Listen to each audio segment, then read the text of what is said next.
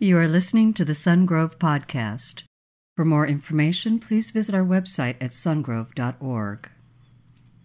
Hey, I'm so glad that we can meet for coffee today. I see I have mine. I'm not sure if you have yours, but glad we can meet today. And if you're joining us here in church or you're online watching, I know you have questions about how to build a love relationship that lasts. And there's a lot of different groups in this room. There's people in here who are not in a relationship right now. There's people in here in the room who have been in a relationship for years, and potentially your relationship has grown apart. And there's people in here today who basically are in relationship, testing it out, but not really sure how do you take a relationship to the next level, or what would God's intention be for how to build a relationship. I mean, some of you wonder, what in the world would a Christian relationship look like? And it's not so much that it would be a Christian relationship, but rather what building blocks did God give us to build a relationship on? Because there's ways for us, even if we're years kind of apart in terms of our connection. Maybe you've been married for years and you're living in the same house as boarders. You do your thing, she does her thing, and you're missing each other, and you're in relationship, but you're lonely in relationship. And our world would say hope is lost, love has failed, you've fallen out of love, maybe there's a different soulmate out there for you. But God has something better for you, and I want to walk through this issue of a love relationship within the context of Scripture today. If you have your Bible, open with me to Song of Solomon chapter 8. We're going to look at verses 6 and 7. Solomon says this, "Place me like a seal over your heart, like a seal on your arm, for love is as strong as death." It's pretty strong. "It's jealousy, unyielding as the grave." That's pretty permanent jealousy, isn't it? It says this, "It burns like a blazing fire, like a mighty flame. Many waters cannot quench love, rivers cannot wash it away. If one were to give all the wealth of his house for love, it would be utterly scorned." The point being that if a person were to say, to get love, I'm going to give away everything, they would scorn everything they own because they so desperately want love. They will pursue it to the ends of the earth. Why? Because love is strong. It's permanent. It's like a death. It's like the grave. It's jealousy. The scriptures just give us that picture that love is worth fighting for. And love is something that God has intended for us to grow in relationship with another person over time. But unfortunately, many people today are giving away the wealth of their house. They're giving away all their possessions, not to receive love, but they're giving away their possessions because they feel like love failed them. And they're dividing their possessions, and they're giving them up because of choices they've made, and they're giving in to them because of distance in relationship. Well, let me ask you this. What rebar could go into the foundation, the cement of our foundation, to give it strength so that you and I could build a love relationship that lasts? Or if we're in a relationship, we can rebuild from whatever point we're at to look forward and say we can take our relationship, even where it's been all these years, to the next level, and it will re-engage and reattach our hearts in the process. How many of you have had a few relationships that collapsed over the years? Come on, be honest. It's around the room. All right, awesome. Do you know anyone who's in a relationship right now, but they would tell you, we've totally grown apart, but they're still in that relationship right now? Yeah, absolutely. Maybe for some of you, it might be your parents. If they're here today, don't raise your hand, but they might be in the same room. And in your heart, you don't want them to stay stuck there. That's painful for you to watch. And at the same time, you don't want to end up there because you would perceive that would be painful for you. Isn't that right? We want a love relationship that lasts. And we think in this idea in our culture that if we just find the right person, if we could just find our soulmate, then love will last. And that's just absolutely false, because you were created with a soul, and when you die, your spouse doesn't go with you. Your soul is entrusted back to the creator of your soul, your soulmate, God in heaven. And there's one relationship there that is significant. But the beautiful thing is, he says, I want to give you a love relationship that can last with a helpmate, not a soulmate. Because what man could bear the burden of a woman's soul ultimately and meet all her deficiencies or all her needs. No man could do that. Amen, men? Come on, help me out here. Help a brother out.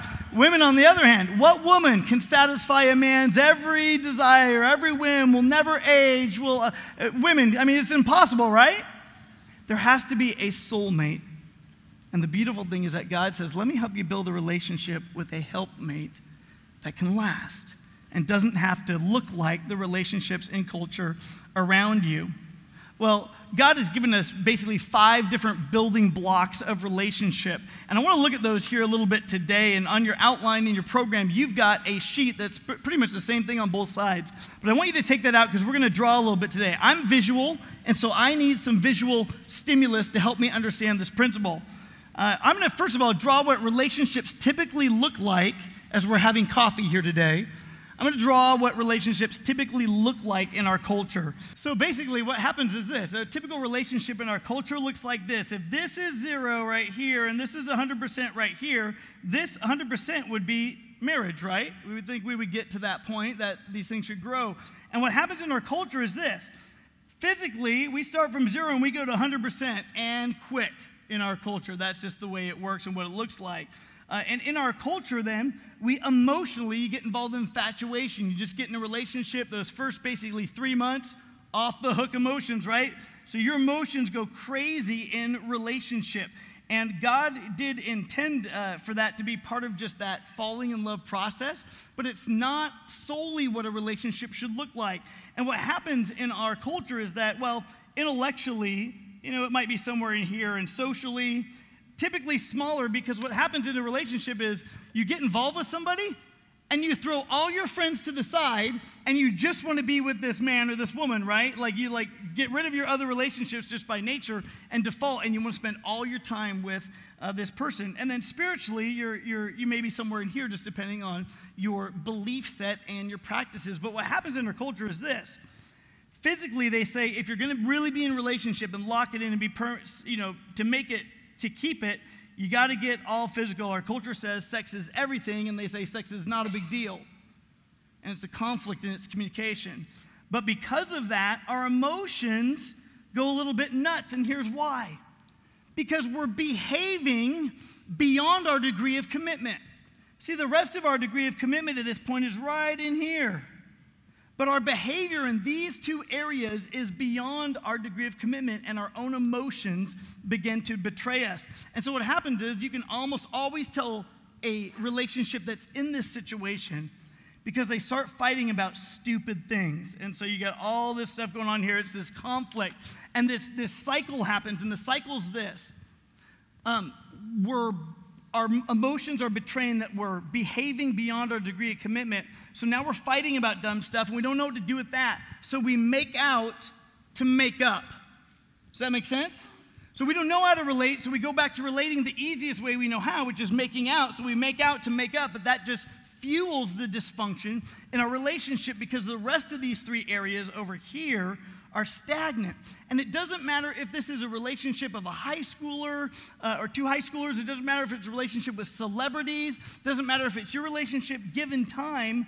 This relationship is top-heavy and will collapse because all relationships are built on trust.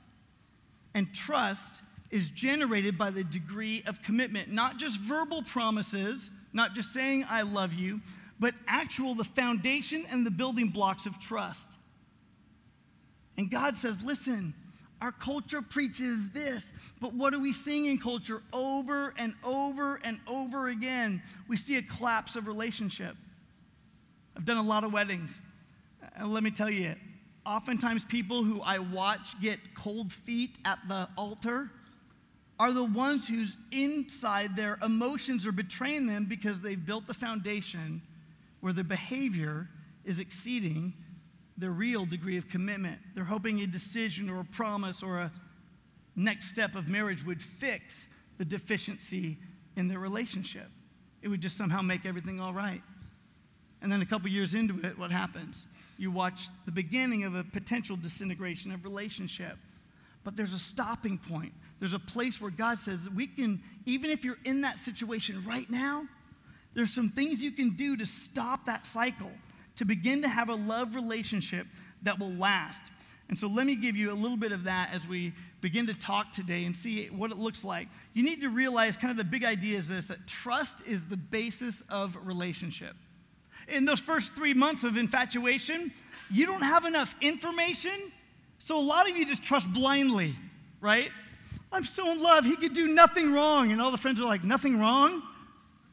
I mean, do you know this guy? You don't even have enough time or information yet to know him. So you just feel like everything's great, everything's in love. I would trust him with my whole life. And if you let yourself go, that's where you're going to end up.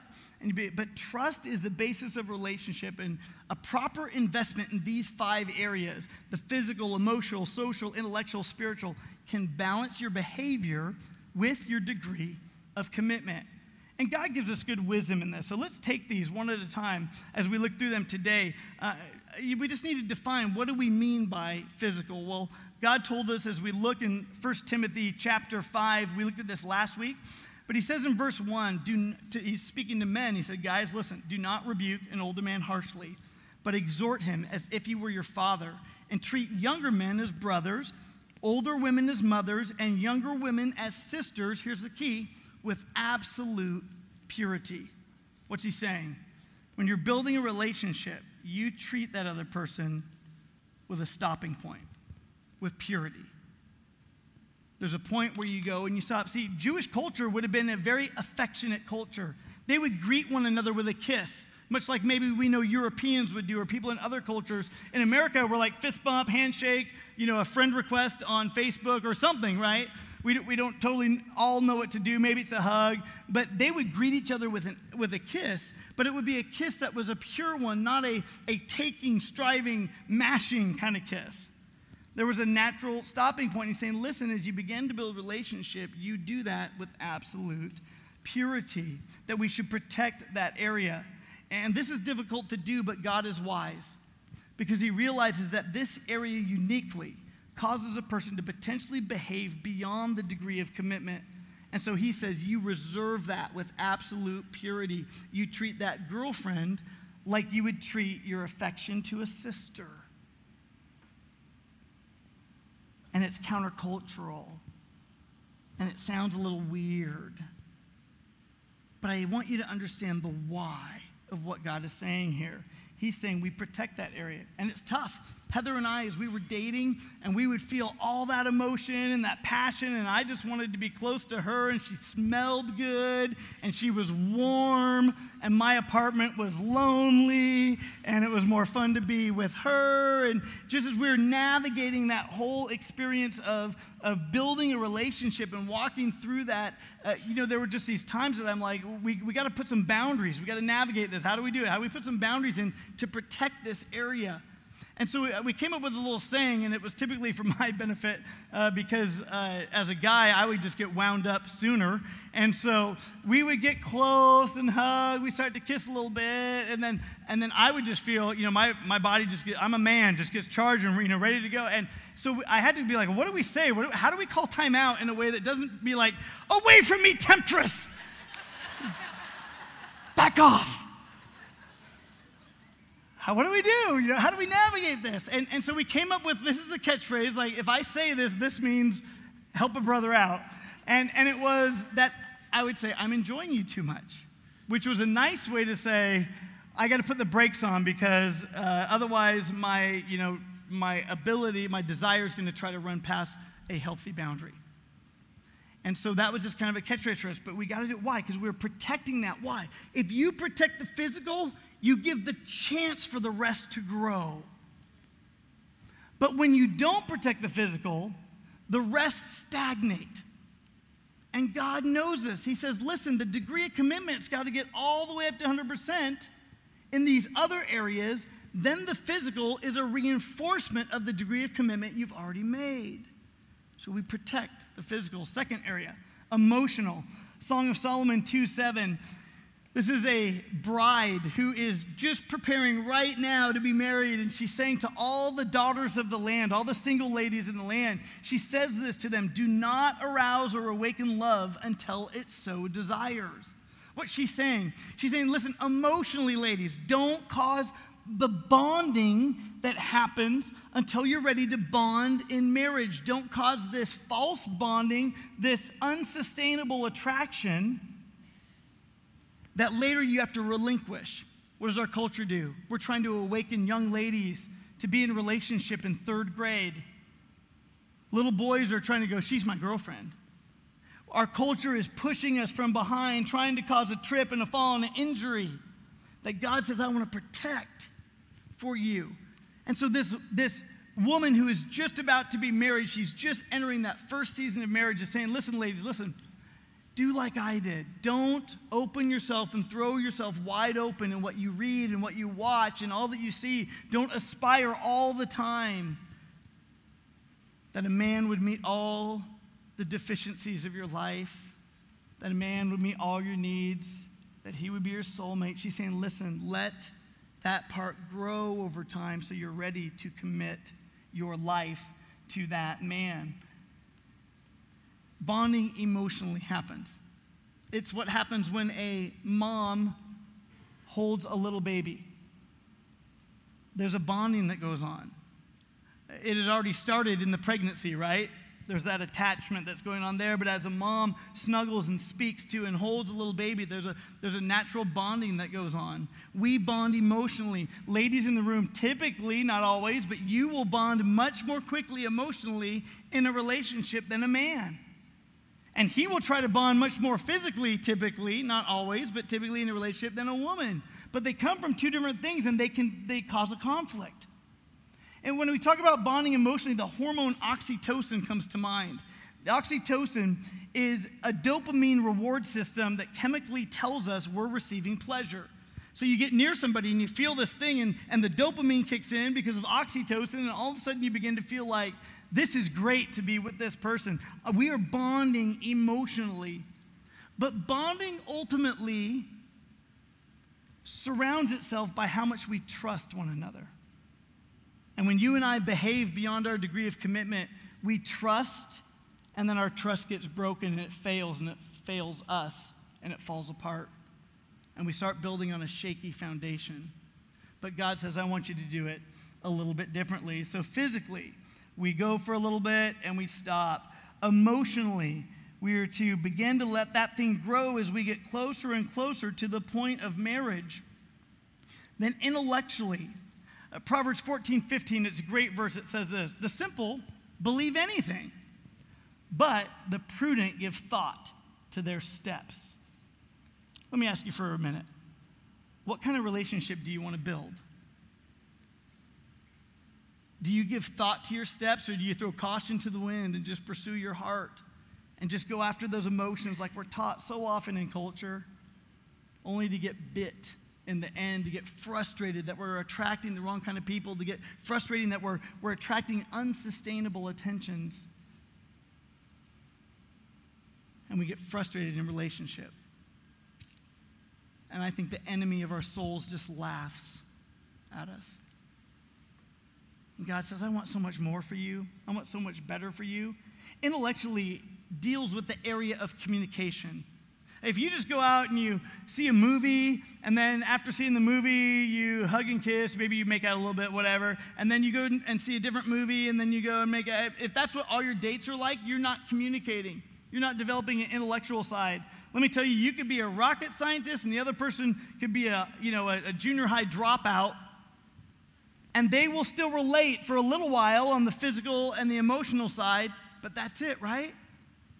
What happens in the bonding intellectually through communication? Communication is where you and I are challenged. We're challenged with new ideas. We're challenged with one another. We exchange ideas. Intrigue happens in the intellectual. I don't know if you realize that. Our culture preaches that intrigue happens in the visual. And to some degree that's there, but that's very short-lived. But intrigue for a person is like, I want to get to know that person better. You start to feel the attraction for a person. You're like, I want to know what makes them tick. I really want to know what her dreams are, her thoughts. And we begin to get that intrigue. And then what happens if you just go physical, emotional? All of a sudden you lose the intrigue. And you can't remember what you valued about that person in the first place. Why? Because they become common. They become plain. The foundation you've laid is beginning to crack. But intellect and communication is where we begin to build trust. Intrigue happens there. People are creative differently. You're going to bring your individual type of creativity, which could be very different from the other person's type of creativity. You don't have to be creatively the same. You don't have to have all the same interests. In fact, God is a God of diversity. He loves diversity. He himself dwells in diversity. And for us, he loves to take two very different type of people and bring them together and take what we're separately two and make them one. But in that process, we've got to communicate. We've got to talk to one another. And we've got to learn to love intellectually. It's where we value thinking independently. Ladies, if you were always correcting your man and making him try to think like you, good luck with that. I don't think you're ever going to change him. Men, if you're always trying to dominate or try to think, make a woman tell her ideas are not smart and that she just does, then you're eroding everything, because there's a value in independent thinking. That two can think and challenge one another and yet still be one. God intended it that way. So intellectually, we start to grow as we head toward marriage. Next is social. In social, we ought to grow as we head toward marriage. But what often happens is, again, we get rid of all our friends, or maybe life just takes over. You got little kids. You are basically entering the years where maybe socially it was your family, and now the kids have moved out. And the parents get in that midlife thing where they kind of freak out a little bit, and they're like, well, who are we now that we don't have kids living in the house? What do we do with that? And that may actually be a real fear for you right now. Like, how do I, at this point right now, rebuild what my future would look like if we've been distant for a long time? Can you see how scary and intimidating that can be? And the enemy wants to whisper, well, let the kids get out of the house, and then just start to be more honest about your relationship and throw it away. And God says, I want so much better for you. I want you to be able to rebuild.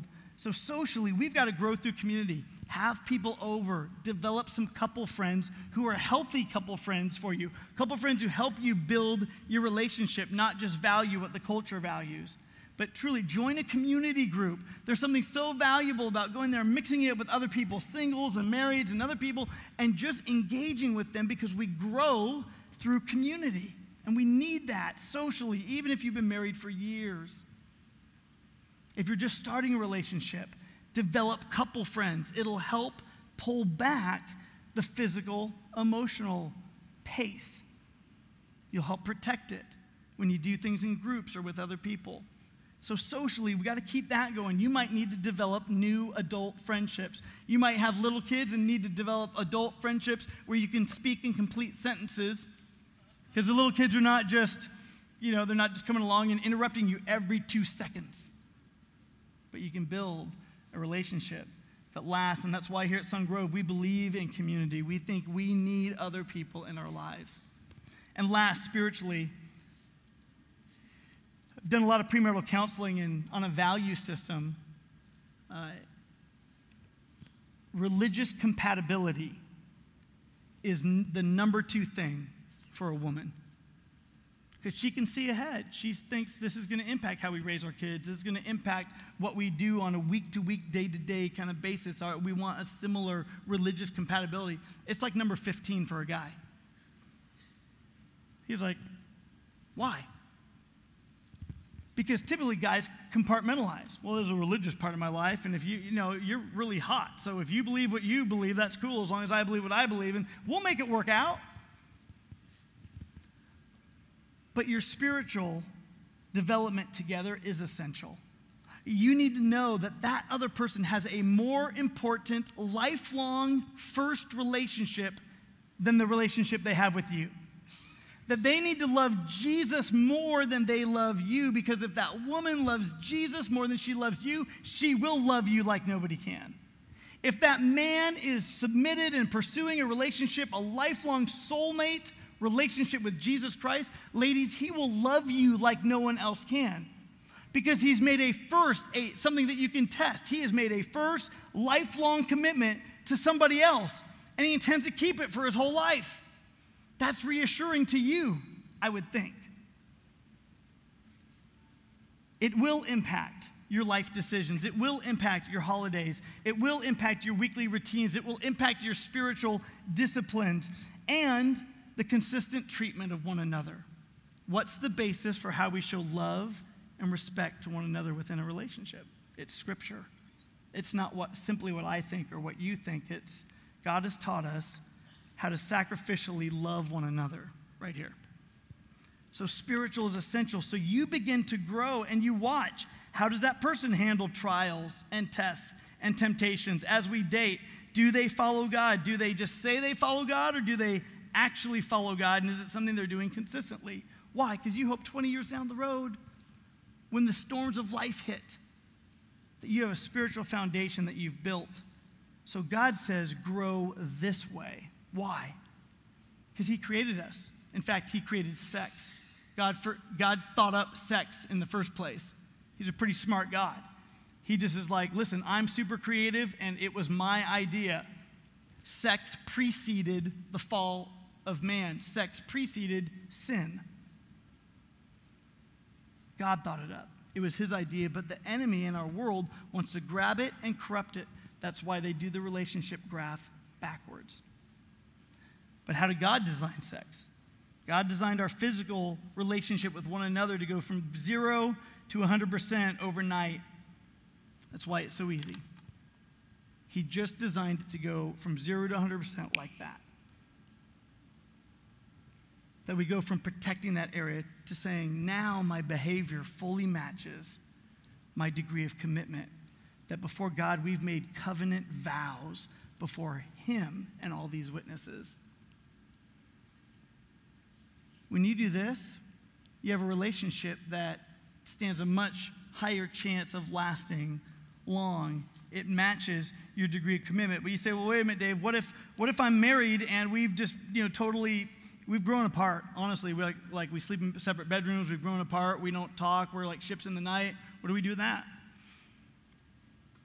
A lot of people say, well, just do what you did at first. And you're going, that's impossible, right? Because I don't feel the infatuation. I don't feel that because we feel like we're distant, and typically when you grow apart in a relationship, the physical goes away. So you're going, I can't necessarily do maybe what I felt like doing at first. How do I rebuild? Well, God says it's just the same way. No matter what point in a relationship you are, maybe that physical is stopped for you. And that may be your main frustration, particularly if you are oriented, if your love language that you receive is physical. That can be very frustrating. Emotionally, it's probably very negative emotion, and it's all over the place. But you need to go back and begin to work on communication. Can you communicate for 15 minutes with one another once a day without it escalating? Without playing the blame game? Without getting into a fight?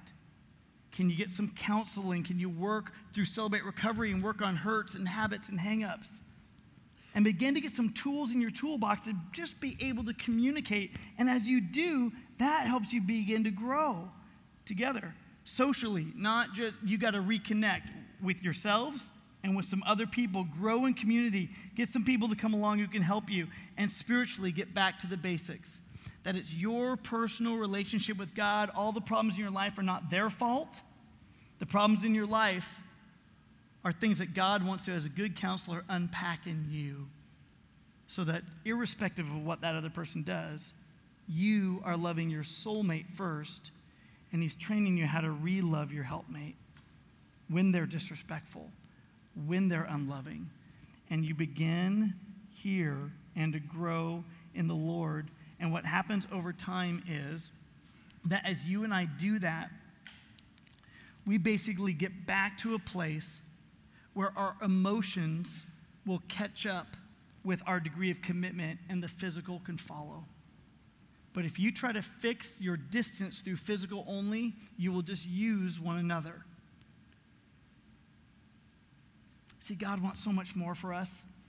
And I'm really visual, so sometimes I have to see it.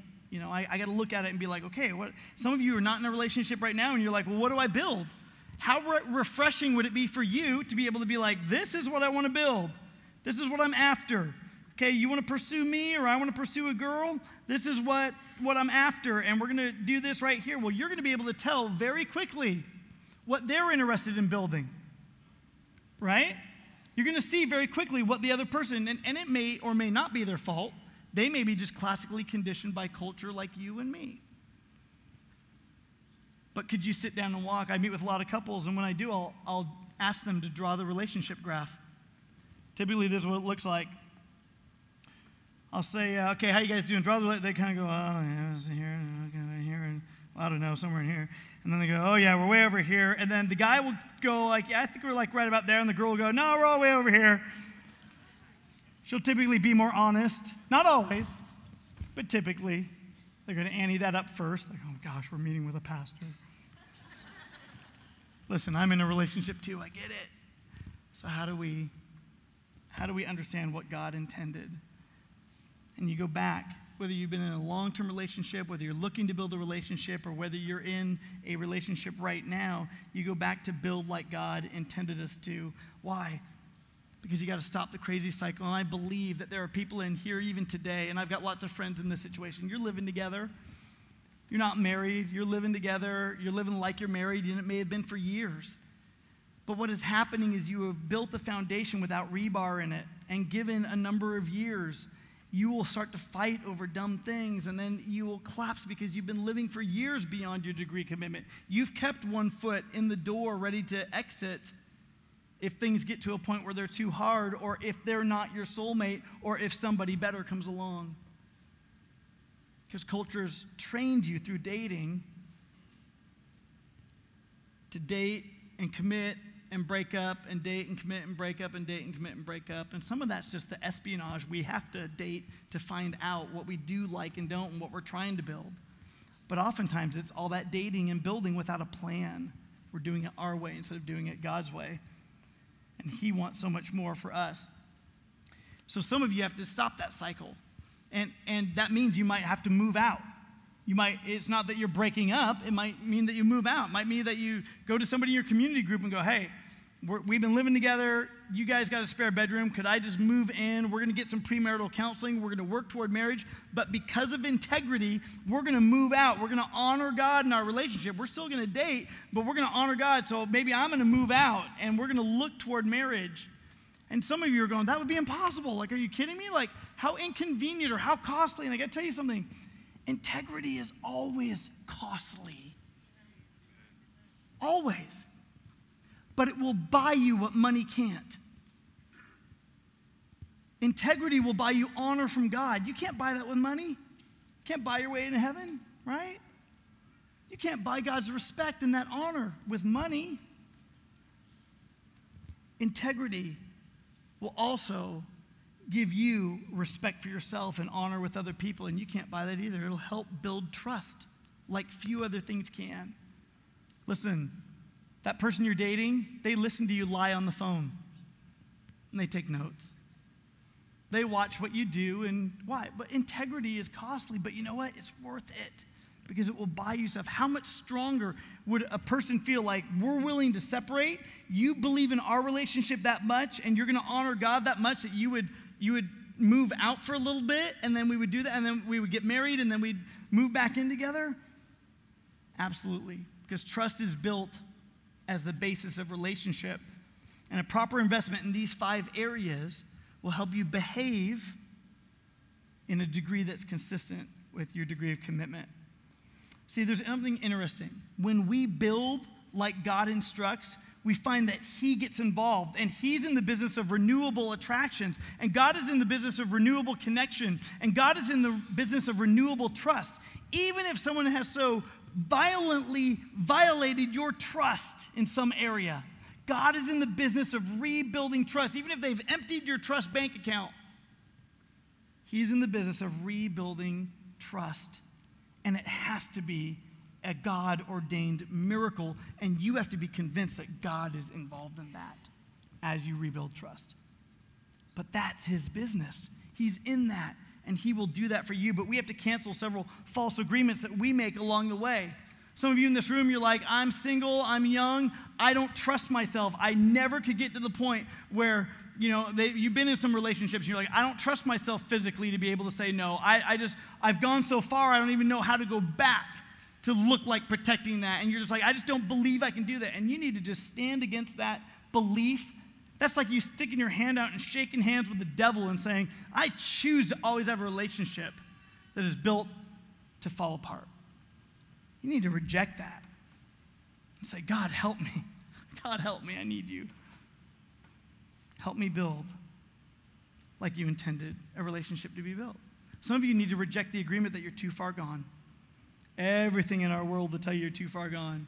There's been too much time. We've been separate for too long. We can't step back. As soon as I try, he or she's going to do, and you're just like, it's just too much. We're never going to get there. And you need to reject that lie and say, God is in the business of bringing dead things to life. And some of you in this room, you're playing the comparison game, and you're looking at the best in everybody else's relationship, and you're watching social networking, and you're trying to see the best of all the things that they do and how happy they look and all that, and you just need to stop playing the comparison game, put some of that stuff aside, and say, I want to build not based on just the experiences we have together, but built on these principles that God gives us in his word. Can you imagine the witness of a young generation in this world who would say, we are willing to move out and build integrity and work toward building something permanent and then get married? I met with a couple in this church a number of years ago. We were not even in this building, and they came to me and we drew the relationship graph, and they said, we're totally top heavy, it's going to collapse. What do we do? Because we do love each other, but what do we do? Said, stop the physical, go back, rebuild these areas. About 9 months in, he comes to me and he says, Dave, shows me, I bought a ring. He said, we have taken that advice, we stopped everything, and we started to build in these other areas. He goes, I love her more than I thought I ever could. And they got married, they've got a little baby, and just wonderful, but I didn't know. They kind of left my office, and it's like, it's now up to you. You have to choose if you're going to make it work. And they did. Could you imagine how great it would be for couples who spent years being distant and apart, for the rest of your family to watch you begin to take steps back toward each other and to connect really on real relationship, letting the emotional get to the point where it's building trust, and so the physical re-enters the picture? Could you imagine how beautiful that would be and how your extended family would look and go, wow, what happened to you guys? Because they've put you in a pigeonhole, they've put you in a box. Can you imagine deciding ahead of time what you're looking for in a relationship? You might be single now, you might be single again, but looking in a relationship and saying, this is what I'm looking to build, so that you can quickly identify the intentions of others and either redirect them for your benefit, or to realize that's all they're looking for, and therefore it's not what benefits me in the long run. And can you imagine how attractive your relationship and how winsome it would be with people finding over and over in this world, they're finding out every single day, they're trying everything, and they're finding out that normal isn't working. But could you imagine watching your relationship at whatever point it is grow, how winsome that would be? And they would be, there's something different about you. And you say, yeah, God taught us some things in here that are making a difference in here. How beautiful and how winsome. What a great witness that would be with relationships in the church because of a relationship with Jesus Christ. When we build like God instructs, we find that he's in the business of renewable attractions and renewable connection and renewable trust. Will you pray with me? Jesus, I'm so aware today as we talk about these things that there is pain in this room from abandonment, from sin, from selfishness, from loss.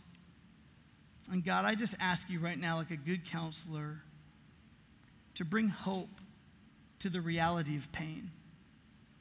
That God, you would say, in the pain, there is still hope. And you are actively involved, and not to give up and not to settle, but God, that you want to bring dead things to life. God, we love you. We thank you for the wisdom of your word. We thank you for giving us just a picture of what a relationship could look like. But it's got to start with that relationship with you. And Lord, I know that in this room there are people right here who've never said yes to you, Jesus. They could try to go do these things on their own, but that spiritual deficit will haunt their relationship. And so, God, I pray today that you would give people courage to make a decision for you, that today you would give people courage to make the right next step. Some people in this room are going to have to break up. Some people in this room are going to have to move out. Some people in this room are going to have to approach somebody that has not been kind to them.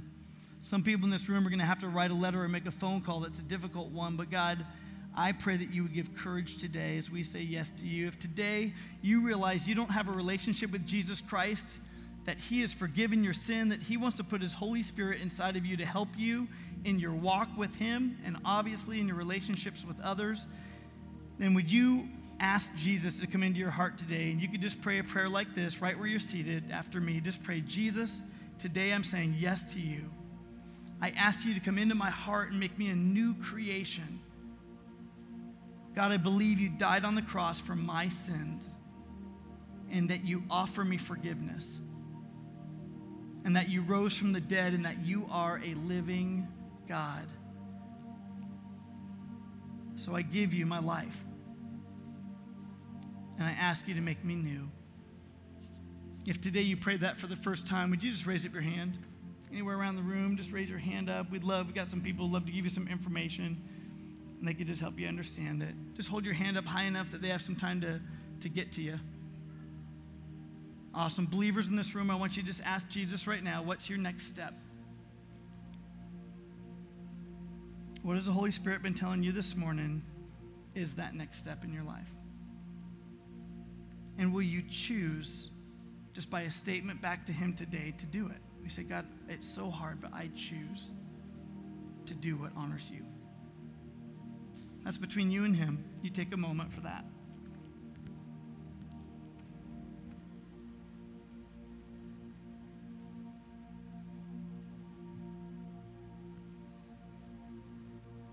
Jesus, in this series on families, we want to agree with you that family matters, that there can be life, real life, true life in family. And sometimes, God, we come along and we just jack it all up and we're sorry. And so, God, we come back to you and just say, God, help us rebuild. Give us wisdom. Give us intention. Strengthen us and sustain us. Thank you that you initiated relationship with us. And God, this morning as the ushers come forward, just as we give you our tithes, your tithes and our offerings, I just pray, God, that you would use these gifts to further your kingdom, God, that it would be part of that relationship building, rebuilding process for so many. And that, God, we would just entrust that you are the king over all of our resources. You give us the air we breathe and everything we earn, and we return back to you. It's yours. We pray this in Jesus' name. And all God's people said, amen. Thank you for listening to the Sungrove Podcast. For information on Sungrove Church, visit our website at sungrove.org.